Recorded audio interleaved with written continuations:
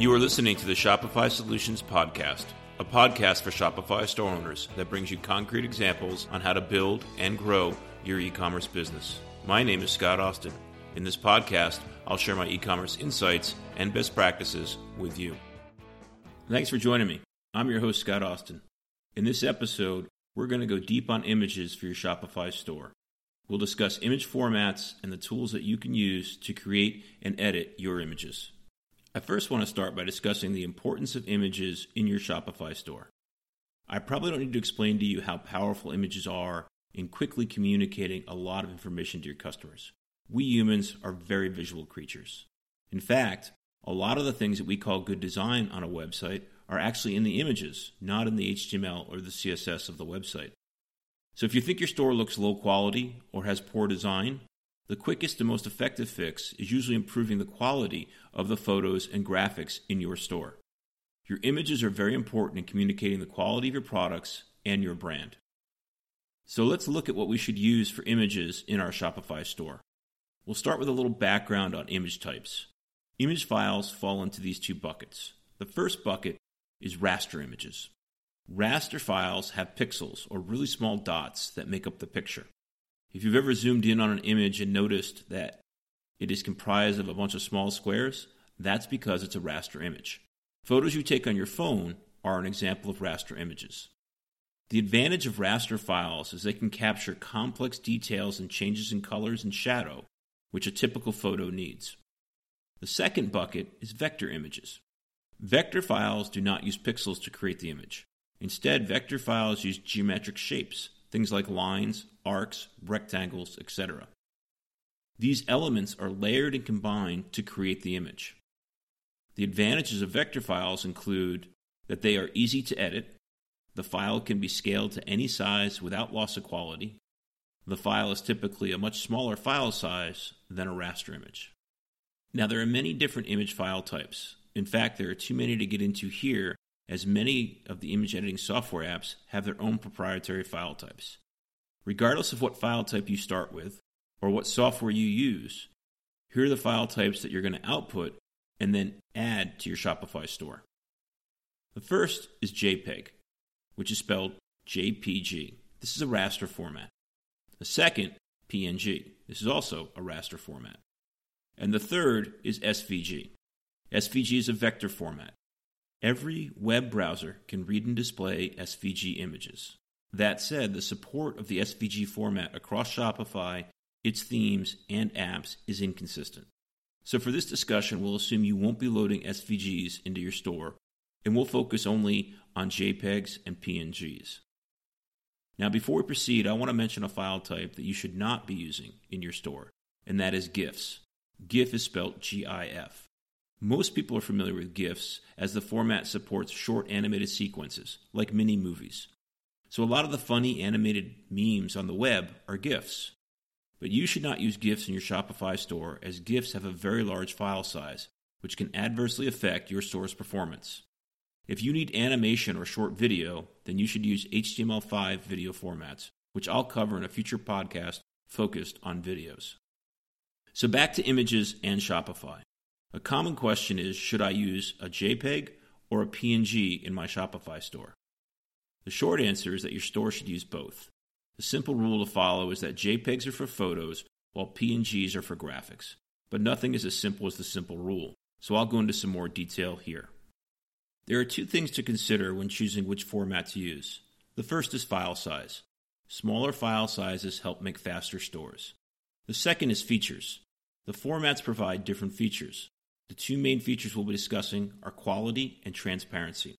Transparency is when the image allows for no color in some areas and instead allows the store's background color or another image underneath to show through. So when should you use JPEGs? With very few exceptions, a store's photos should be in the JPEG format. This includes banner photos, product photos, and images used for navigational purposes. JPEGs provide much greater compression of files than PNGs do.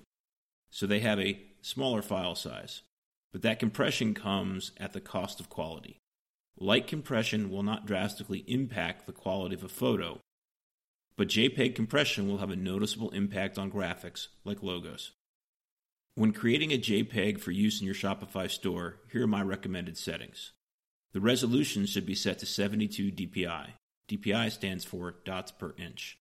And the file should be saved at a quality setting of 75. This is kind of like setting it to 25% compression.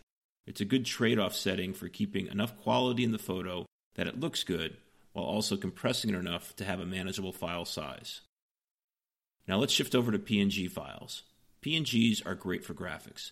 These include logos, icons, and other site graphics. PNGs have what is called lossless compression. A compressed PNG file has the same quality as the uncompressed file. A feature of PNGs not available in JPEGs is transparency.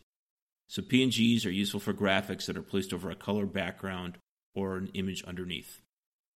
The graphics that don't contain solid colors, but instead have gradients or textures, the JPEG format may provide a significantly smaller file size for a similar final quality. For these graphics, it's best to evaluate both formats and then make a decision on which one's best to use in your store. Next, we'll compare the file sizes from the two different formats for different types of images. In the show notes, I'll include a link to the page with the images I'm describing. The first type of image to compare is a graphic. That is an image that started out as a vector and typically contains solid colors. Most logos would be considered graphics. Now, if we save a graphic as a PNG and as a JPEG, we get similar file sizes. In the example I posted, both files are about 50 kilobytes. The PNG file will usually have cleaner lines and can have transparency. So the PNG is usually the better choice for solid color graphics, and it's the only choice if you need transparency. And the second type of image to compare is a photo. The photo I created is 1024 pixels by 1024 pixels, so it's fairly large sized. Both versions look to have similar quality. The JPEG is 150 kilobytes in size. The PNG file is 1500 kilobytes in size. So the PNG file is 10 times larger than the JPEG file. And that's a typical difference in file size between the two formats, which is why you shouldn't be using PNGs for photos. So the quick summary of all that is to only use PNGs for solid color graphics and JPEGs for photos and everything else. So now let's talk about some image editing tools. I'll include links in the show notes to each of these. There are a couple of free open source applications that you can use for creating and editing your images. They are both pretty powerful and good free replacements if you do not want to shell out the money for the Adobe products. The first one is called GIMP. It's a silly name and stands for GNU Image Manipulation Program. GNU is spelled GNU and is an open source acronym. I use GIMP to edit photos. You'll be able to resize, crop, change resolution, and a bunch of everyday operations. This application is much more powerful than that, though. I frequently use it to darken or lighten photos to provide better contrast with text when I'm creating background images. And the favorite thing that I've done in GIMP was to a homepage banner image for a client. The image was a stock photo of a person sitting next to their luggage in an airport.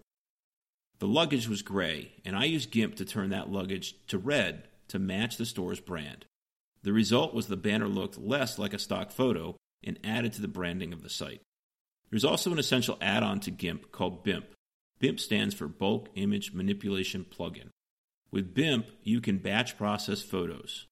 So a common use for me is when I receive a new set of product photos, I'll use BIMP to edit them all at once with multiple operations like changing the image size, changing the resolution, making the image square, renaming the file, and saving it to a JPEG of 75 quality. Do it all at once, set it up one time, run it across 10, 100, whatever number of photos that you have. This plugin saves me a ton of time, and I highly recommend it for you. The second open source image application I use is called Inkscape. Inkscape is for creating and editing vector graphics. Inkscape can import files from a number of different vector formats. It uses the SVG format for files that it creates, and Inkscape will let you export your graphics to the PNG format for use in your Shopify store. And here's one advanced thing that I frequently do with Inkscape. I often get a JPEG or a PNG image from my clients that started its life as a vector graphic. But all the client has now is a low resolution or a low quality raster file. And if I need a larger image size, I can't just scale that JPEG or PNG up because it would look like crap with what's called pixelation. Pixelation is when you can see the individual pixels in an image, so the lines don't look crisp and it looks kind of fuzzy. So instead, I import that file into Inkscape and trace it. So Inkscape can use the raster file to make a vector file, which can then be scaled to any size. Now in this case, quality in drives quality out, but it works quite well most of the time. Both GIMP and Inkscape are complex applications that have a ton of advanced features, so they both have steep learning curves. I have found tons of tutorials for them in blogs and on YouTube. So I'd recommend first going to YouTube and doing a search for what it is that you're trying to do. For example, do a search for tracing PNG images in Inkscape, and you'll find tutorials on that subject. I just did that search on YouTube, and there are hundreds of relevant videos. The top result is a 23-minute video titled Inkscape Tutorial Vector Image Trace and has over 250,000 views. The last image editing software I want to discuss is not an application that you download to your computer. It is a cloud-based app that you access through your web browser. It's called Canva. You can use it to create graphics for your Shopify store to use as banners or ads and promotions on other sites, especially on social platforms. Now, it's not as powerful as the first two applications I mentioned, but it is much simpler to use, so you won't have to invest as much time in the learning curve. Canva provides a lot of power and tools for free, and then charges small fees for advanced templates. Now let's look at Shopify apps for images. There are plenty of image apps in the Shopify App Store. These apps work inside of your Shopify store, so they can edit images once they're added to your store. Here are the two apps that I most frequently use. The first is called Photo Resize by Pixie. This app just does one thing, and that is convert product images to a square aspect ratio.